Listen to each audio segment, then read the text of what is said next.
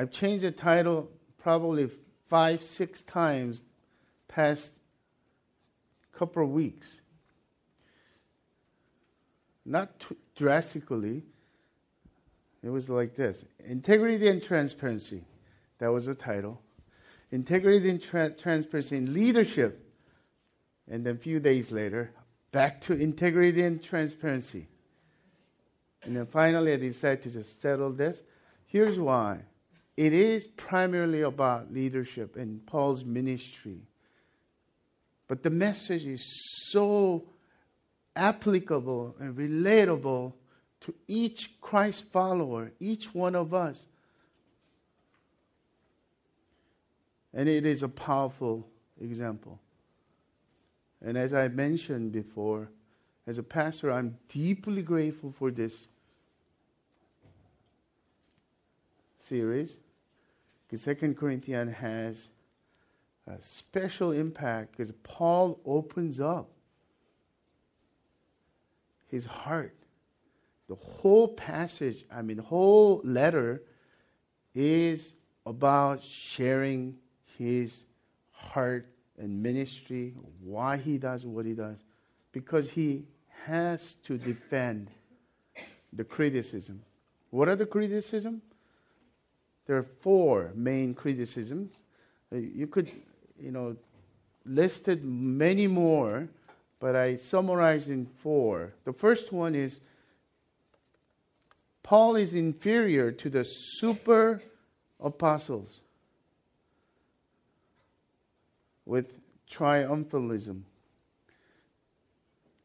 1 Corinthians context, when he wrote the 1 Corinthians and when he planted the church for 18 months, and those times when he left, and those times were still the period of time of doubting Paul's apostleship.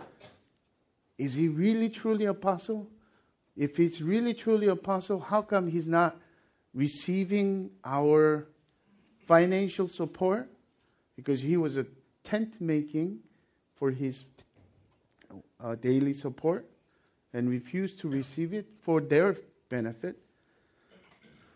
And then many of those rumors were there.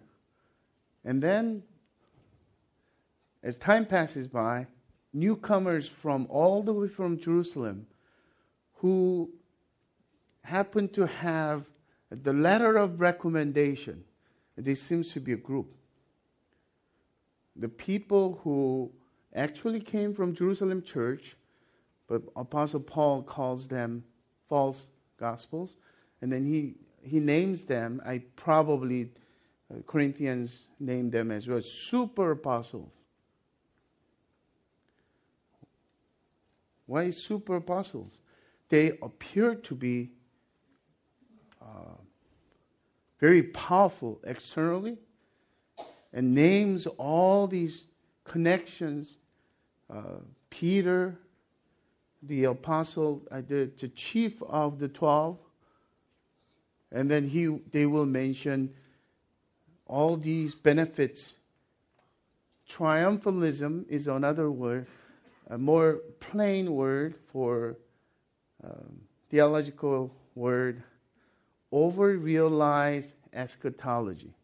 Over-realized eschatology, simply put, is a kingdom now belief. Kingdom now meaning the consummate victories that are only available when final kingdom, when we get to heaven, when the whole kingdom of God finally comes on earth. We will experience those full victories. But they claim we can experience now. It is now. So when it comes to any kind of suffering, sickness, and any kind of humility, those things are to be rejected by them. So they were domineering. They were controlling. But if you see any kind of cult, the typical symptom of the leader has overpowering authority, domineering control. And it is sad. Paul, who were leading with humility and give them their own way to find faith, and he oftentimes withheld his apostolic authority. He didn't want to discipline them that way. But they basically says he's inferior to the super apostles. Because look at the sufferings that he's going through. Look at how weak he is in person. And that leads to second criticism. Paul's letters are sharp and strong, but in person he's unimpressive and weak, including his speech. He's a bad speaker. He's not a good speaker.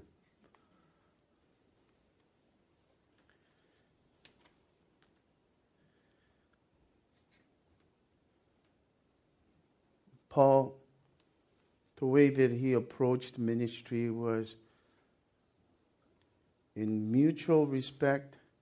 He will continually stay away from that controlling, overpowering apostolic leadership.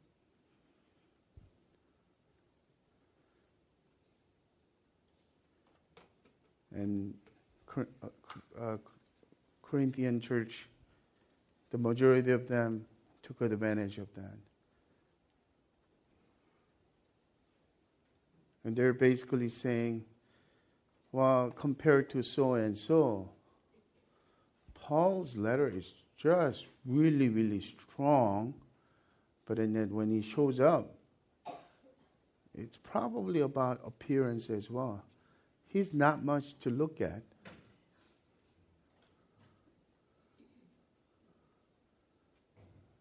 And tradition tells us Paul is short. Paul literally means little, short and balding.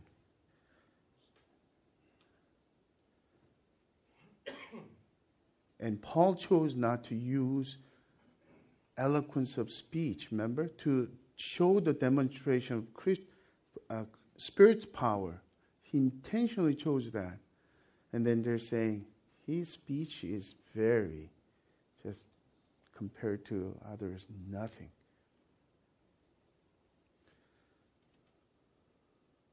Well, by this time, I have these images of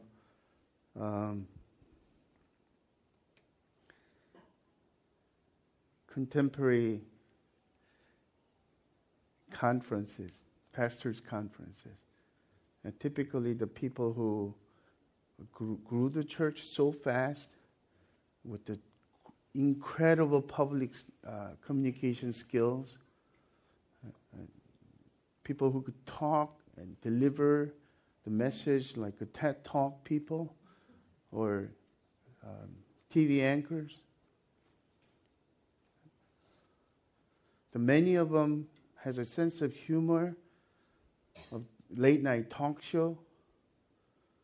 And the many young people who are entering to full-time ministry and even seminary will aspire to be that type of leader, a pastor. But in Paul's quality that we're going to look at in terms of integrity, in terms of his character, the sad reality is those things are rare these days. I would even venture to say, if you look at typical Christian, including our church, do we have saltiness? Are we radically, counterculturally different because the mark of Jesus?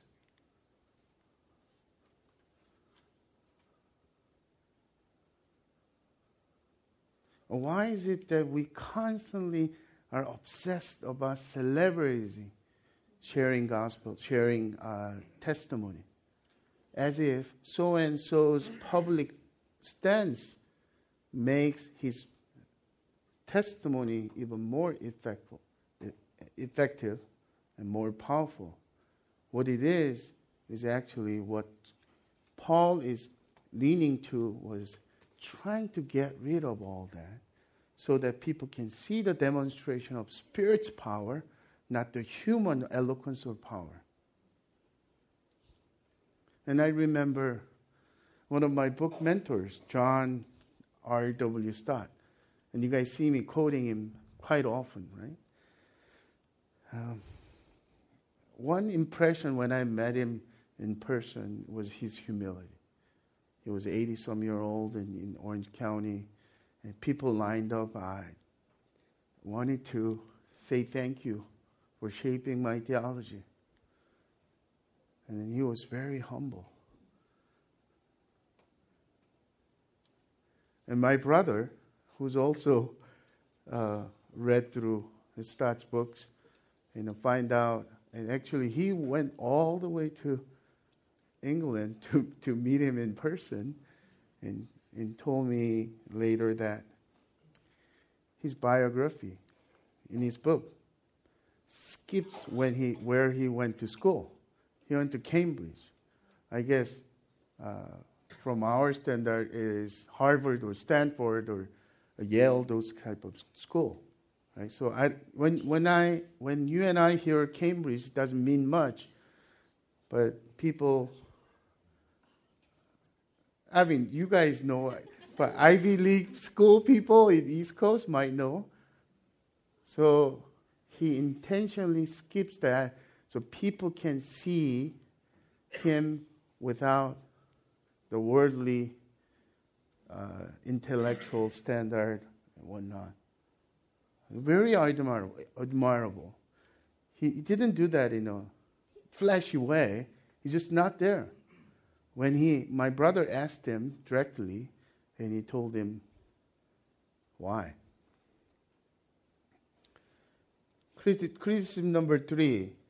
Paul doesn't accept support like another apostles.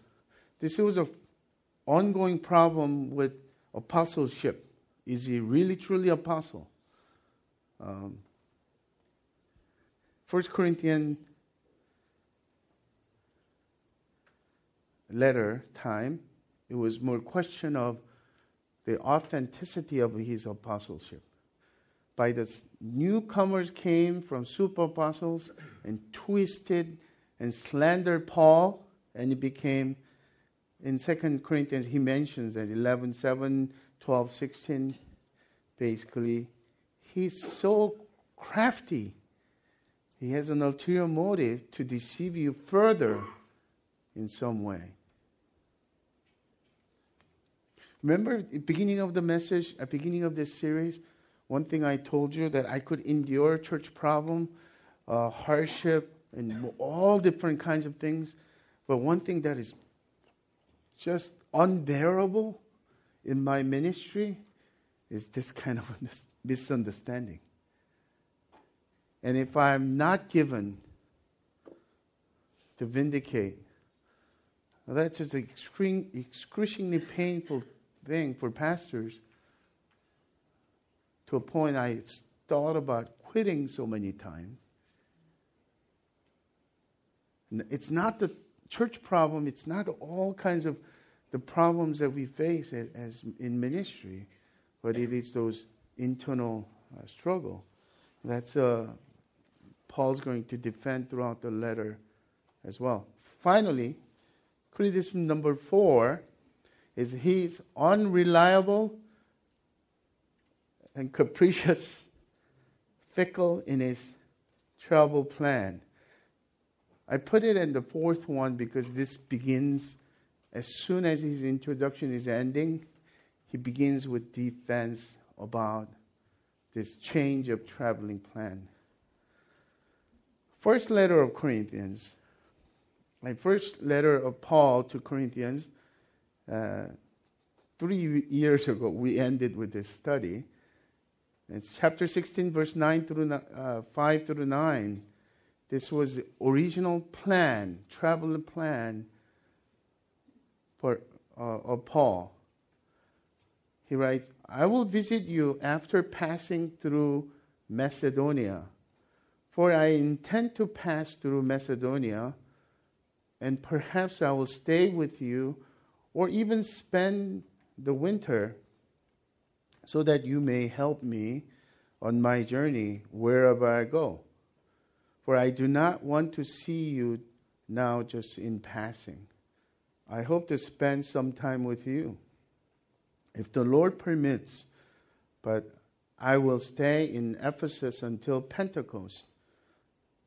For a wide door for effective work has opened to me, and there are many adversaries. So he was supposed to come to Corinth and through the Macedonia, and then the first letter was sent. 1 Corinthians was sent, and it wasn't effective. All the corrective solutions and advices, pastoral charge that he gave, and Timothy carried that letter. The Corinthian church didn't respond teachably, and they didn't act upon that in obedience. So finding that out, Paul decided to visit, which is called severe, painful visit. Painful visit, why? Because instead of correcting the problem, Paul made the whole situation find out it's worse.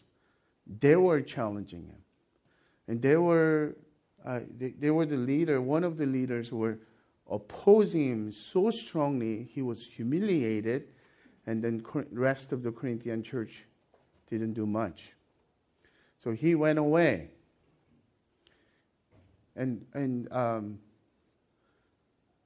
while he was visiting them, he said, I decided to visit twice.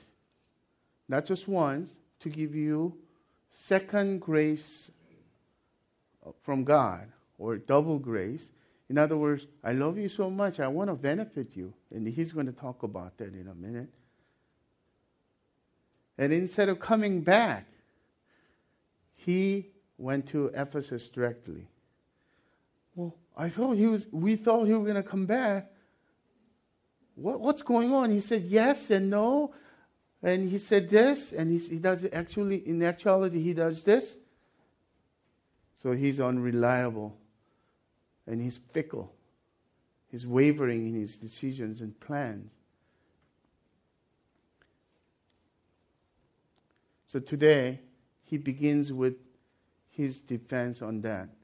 But notice, actual reasons he doesn't give until verse 15.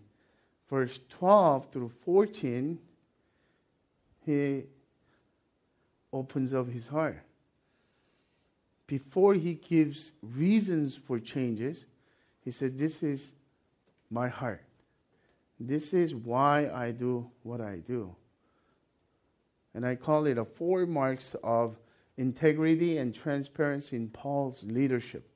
Once again, as you read, listen to this and read through the passage together with me.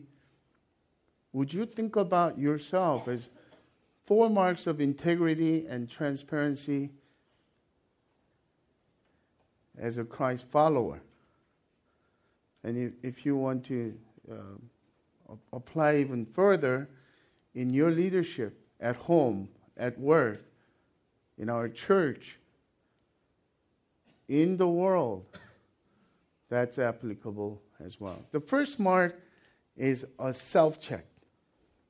Paul led his life and ministry by a clear conscience as a self-check for integrity before God. Verse 12, the first part.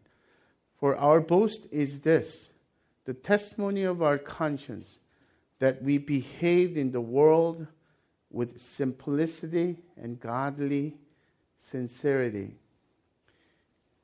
this conscience was very important to Paul. In many other of his letters to churches, and he will mention it, and even to encourage the church leaders beyond him, even appointing elders and overseers and pastors. He named this as a qualification of a church leader. But he also mentions in 2 Timothy chapter 1, verse 3, I thank God whom I serve as did my ancestors with a clear conscience, as I remember you constantly in my prayers and night and day. 1 Timothy chapter 3, he mentions as a qualification of leader. Here, 2 Timothy, he shares, this is a rule I live by, to keep a clear conscience.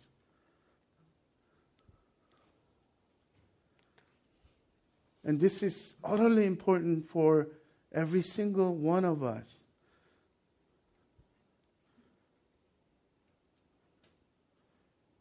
Because if we live externally rather than inside out transformation mode, cleaning up the outside, if you look like law-abiding citizen, if you look like a good Christian without any major, body piercing and all the tattoos are gone, let's say, what is there else? Or maybe you should to stop heavy drinking, stop doing any marijuana or even vast majority of evangelical circles, no smoking. Maybe cigar from time to time is okay.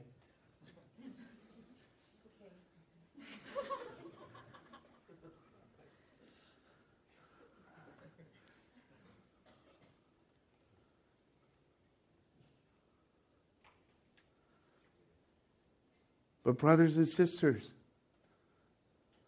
we need a self-check. We need to live before God before we ask for accountability with others, before we go into this gray area of looking for discernment and personal application. Are we living before God? Is my heart, is my conscience clear? Do I keep that as if life depends on that?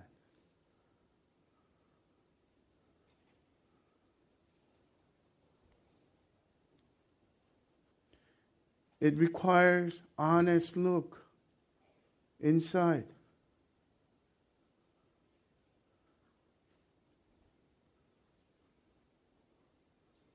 Our accountability is at first, it begins with vertical relationship with God.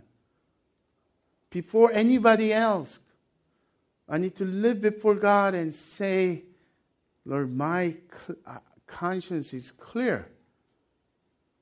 Search me, O God, if there's anything, any wicked things displeases you. I'll take that and confess and surrender to you. It's by this time, there's always objection, because it's sometimes what I feel about good, clear conscience might be different from what you feel. It's a subjectivity. The people who are doing certain things, questionable things, and say, I feel fine, my conscience is clear. It's doable. You know why? Because our ultimate judgment is not our conscience. It's before God. God will judge us, not our conscience. It is a mere self-check. In other words, our conscience can be hardened if we just leave it alone in sin, in pride, in subtle things like that, self-sufficiency. we stop feeling the things that we ought to feel in our conscience. Dull conscience can deceive us. That's why duplicity can go on. How can you preach and live that kind of life? It's separate, another duplicit life. Because of conscience has been dull. How can he, as a church leader, she as a church leader, do such and such thing? Because conscience can be numb. The numbness can deceive ourselves. But while we're living in this spiritually vital community, keeping a conscience is first accountability before God. Even we become accountable to others. Paul did that. Second mark is higher standards. Paul led his life and ministry by higher standards of integrity, especially toward those whom he shepherded, whom he pastors, in other words. Oh, this is very convicting and very necessary, needed word of the day.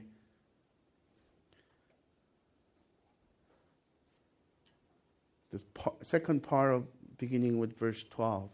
We behaved in the world with simplicity and godly sincerity, not by earthly wisdom, but by the grace of God, and supremely so towards you.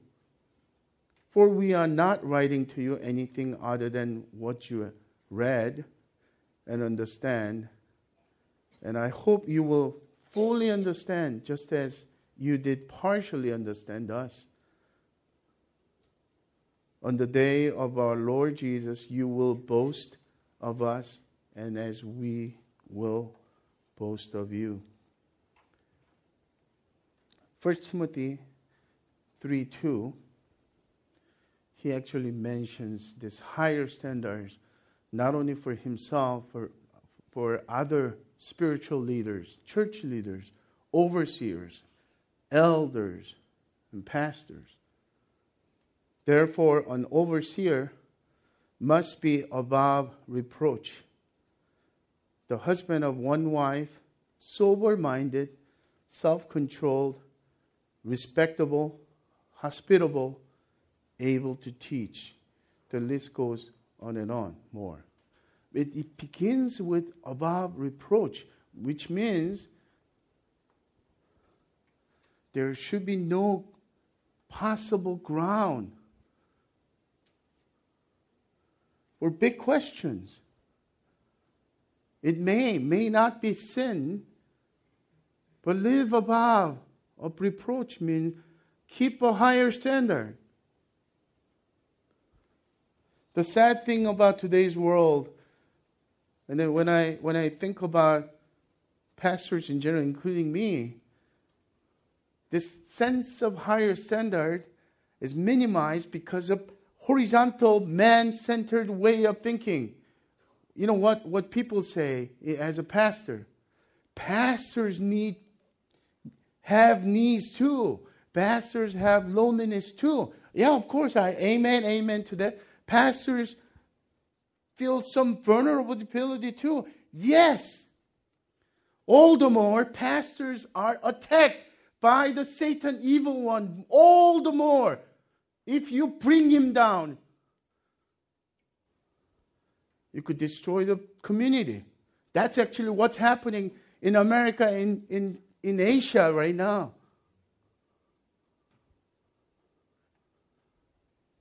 Look at what Paul is doing.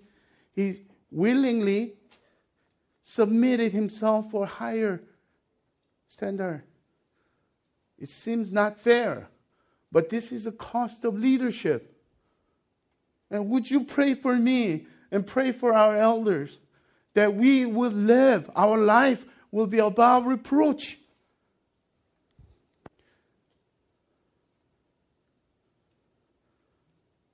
Chapter 16, verse 13, he goes to that again. I decide not to do anything that discount my ministry before God. Yeah.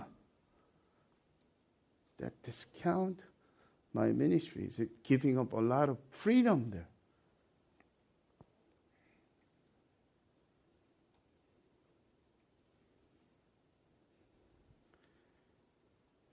As he says about a higher standard, at least this passage, he clarifies 4 specific things, what it means to have a higher standard. I live with simplicity.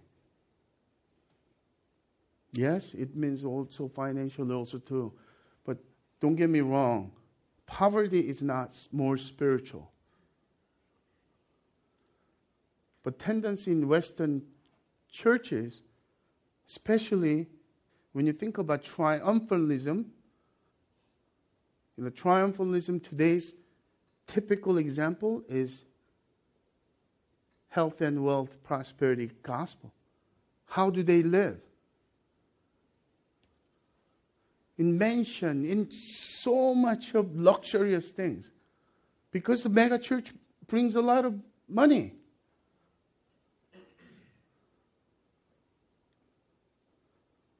But who will choose to live with simplicity for Christ's sake? Is actually a higher standard.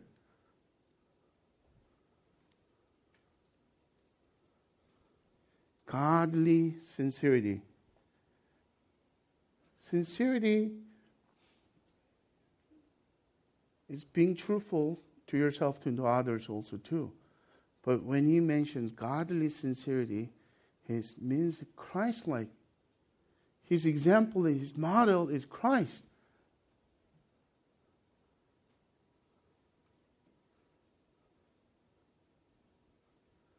Not by the earthly wisdom, popular, trendy wisdom, earthly men's wisdom, but by grace of God. And fourthly, supremely so towards you. He means simply, especially towards you. Why? Because he was the spiritual father to them. He planted the church. He founded the church. He was the pastor to them. To those whom he pastors and shepherded, his standard, higher standard, was so important.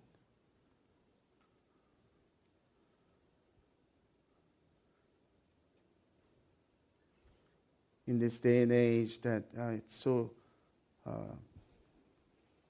skewed what it means to be a really good pastor.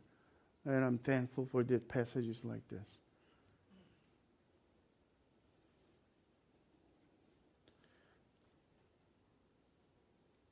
Clarification here.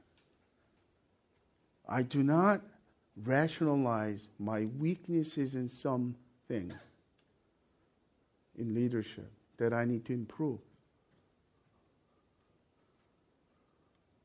Of course, I need to improve preaching in the sermon, and oftentimes I tell myself, "Oh, we're going to keep it at this length of time," and then because you guys has been gracious, I went over. I just kept apologizing, and one of the leaders said, "Stop apologizing."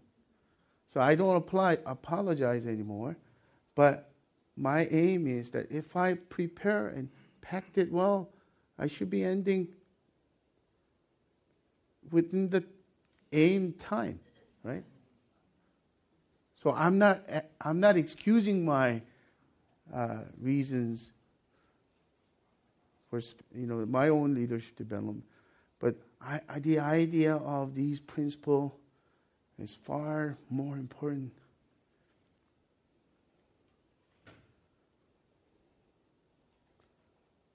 And I'm grateful for our elders, our home group leaders, who share the same spirit.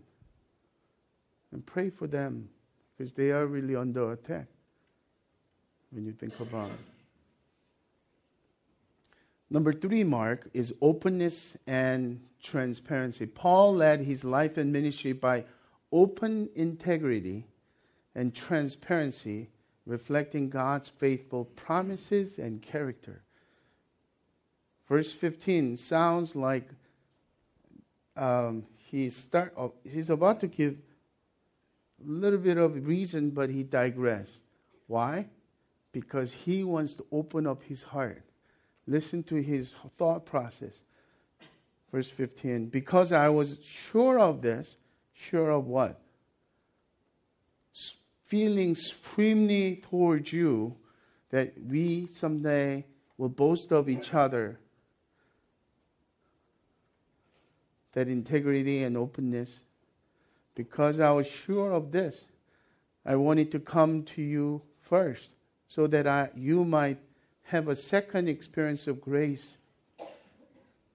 I wanted to visit you on my way to Macedonia and to come back to you from Macedonia and have you sent me on my way to Judea.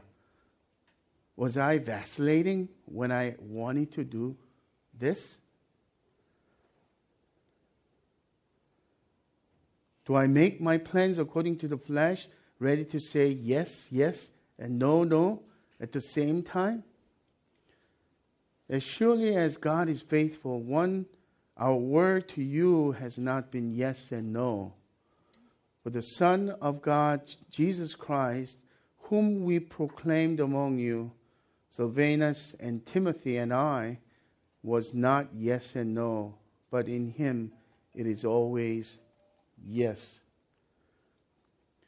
For all the promises of God find their yes in him.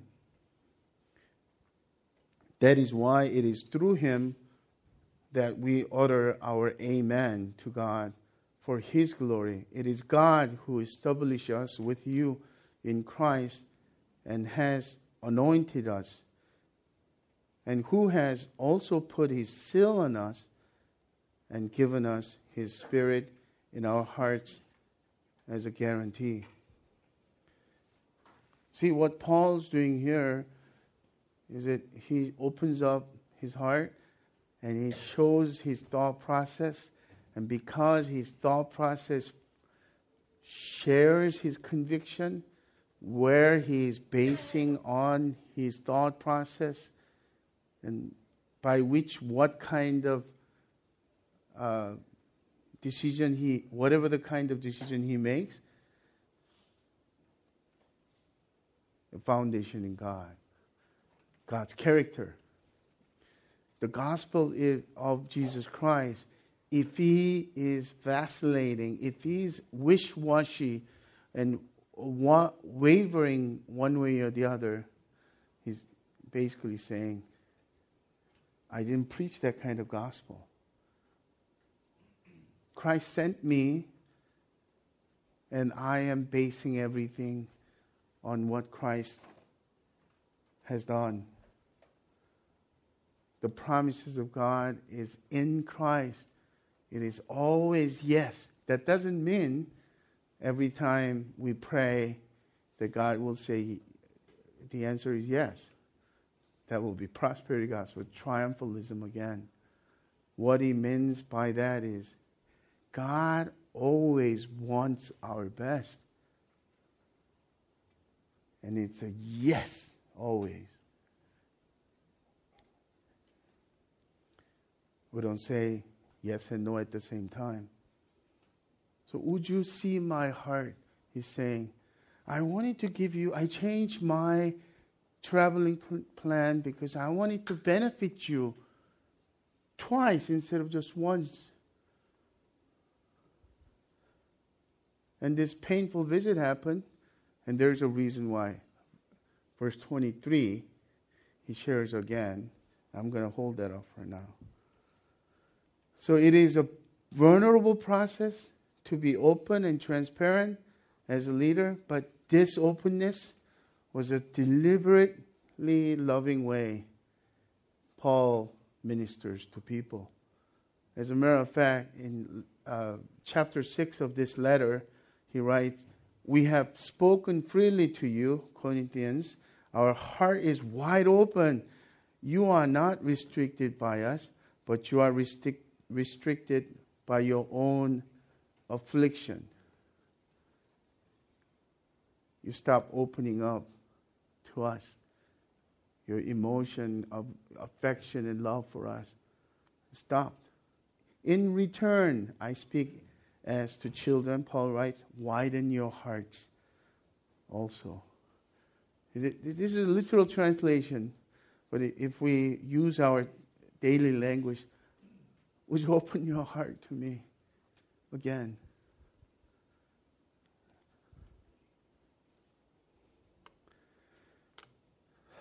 Have you ever done this with your children? Wanting to be, okay, I'm going to choose my humble way and share my thought process and my failures in a very humble way and open, transparent way, expecting your children will say, thank you, Dad, I didn't know that. Oftentimes, my true ulterior motive come out when my sons respond to me, that's right. You goofed off and you basically. So that's not what I planned. I forgive you, Dad. I'm so more sorry. That was what I wanted to hear. Right? All right, I messed up, son. I cannot take it back, but I'll talk to you later.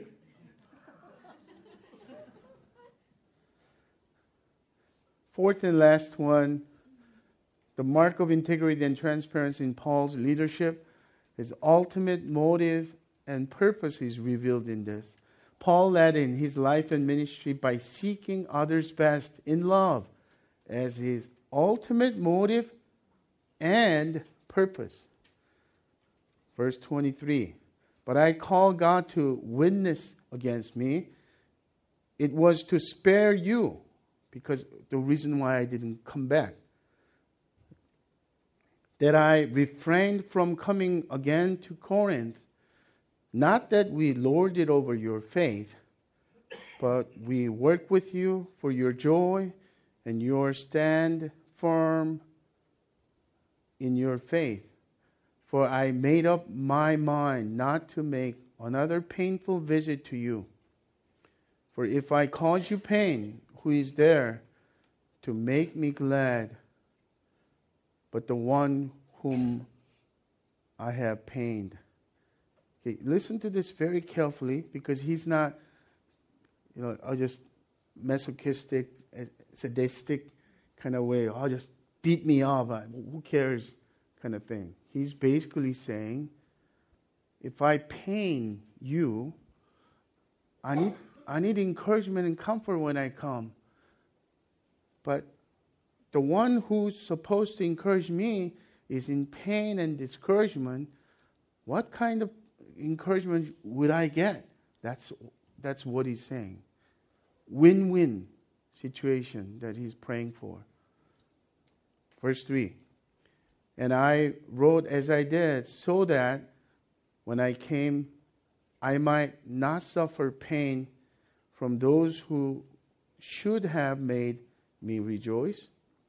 For I felt sure of all of you that my joy would be the joy of you all. For I wrote to you out of much affliction and anguish of heart, and with many tears, not to cause you pain, but to let you know the abundant love that I have for you.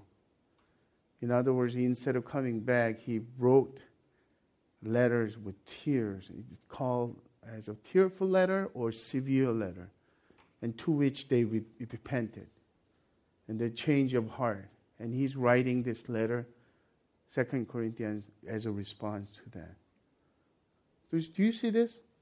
Paul, as he reveals, my real reason is to spare you. To spare you from what? He knew that if he comes back, he had to come hard. Clash will be there with apostolic authority, because gospel is at stake. But what it means is that as he was doing that, it will cause a pain on their relationship. it will be damaging their relationship. Paul didn't want that.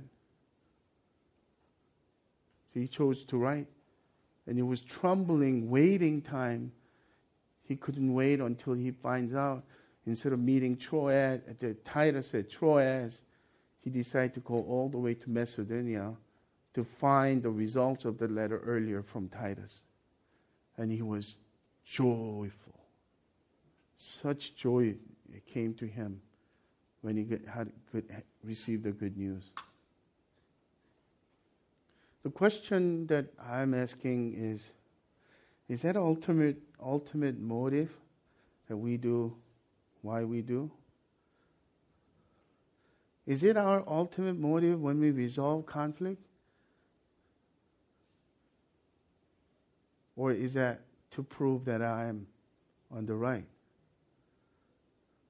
Or is that immediately just to make things normal?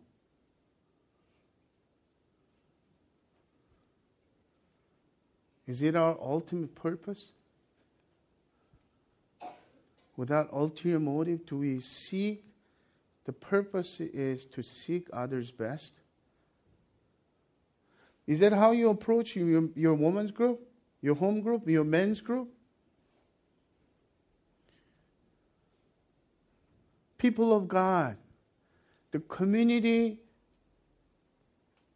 that we belong to is a supernatural community, not because we are supernatural, but because the head of the church is our Lord Jesus Christ. Holy Spirit resides within us. We ought to follow that radical principle of seeking others' best. Love must be our ultimate motive and ultimate purpose. Not self-protection, not self-preservation, not the rightness of our opinion.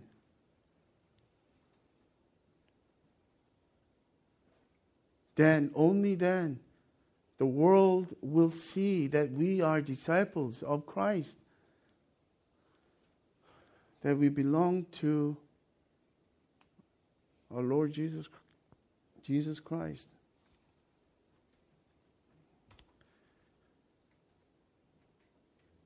Going back to verse 13 and 14, hear that again. For we are not here writing to you anything other than what you read and understand. I hope you will fully understand, just as you partially understand us. On that day, our Lord Jesus, you will prove to be wrong, and I will prove to be right. No. Fleshly desire is exactly that, right? He goes for win-win. Loving relationship is that. Not enabling relationship. You win, I lose. No dominating relationship. You lose, I win. Loving relationship is you win and I win. I long for the day we will boast of each other before our Lord Jesus. I conclude with this quote from Warren Wiersbe. A poignant word, once again, not just for the leaders, but every Christ follower. Wiersbe writes, we must be careful to protect our own personal integrity. When integrity goes, then character starts to decay. When character goes, we've lost everything important. No matter what you may have possessed, money, popularity, talent, friends, if you don't have character, you don't have anything.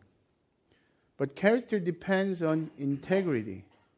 People with integrity are people who are honest with themselves, with others, and with God. They don't wear masks, and they don't waste energy pretending to be what they are. They aren't. They are not afraid of what others may find out about them because they have nothing to hide. The alternative to integrity is hypocrisy. And that eventually leads to duplicity, becoming two persons inside, neither of whom knows the other. Without inner wholeness, we can't function successfully in life or enjoy all that God wants us to enjoy. We must cultivate integrity. That means knowing God, God's forgiveness, God's truth, God's church, and God's love. Wow. That was powerful. Do you see the relationship between integrity and transparency? I love the way that Warren Wiersbe points out, they're not afraid about what others may find out about them because they have nothing to hide. Because wholeness, in integrity, openness and transparency doesn't threaten the person. My prayer for each one of us, whether you are some leader in church or outside of church, that you will live with a higher standard. Submit willingly and joyfully to live above approach. For every single one of us, though, as a Christ follower, let's live with these 4 marks. That we will stay salty and bright as the light of the world. Let us pray. Father, thank you so much for this timely word for me, as well as for my brothers and sisters here. Have mercy on us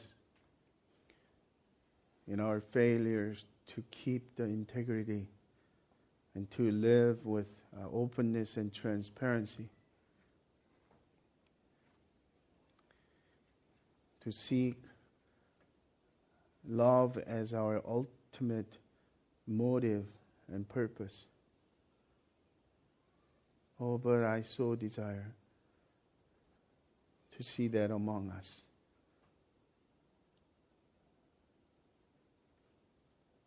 Like a cold winter ends and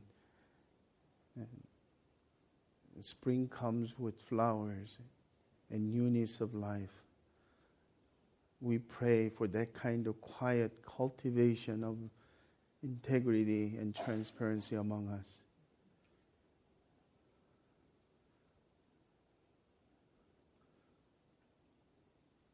In so doing, may you be glorified. In the name of the Father, of the Son, of the Holy Spirit. Amen.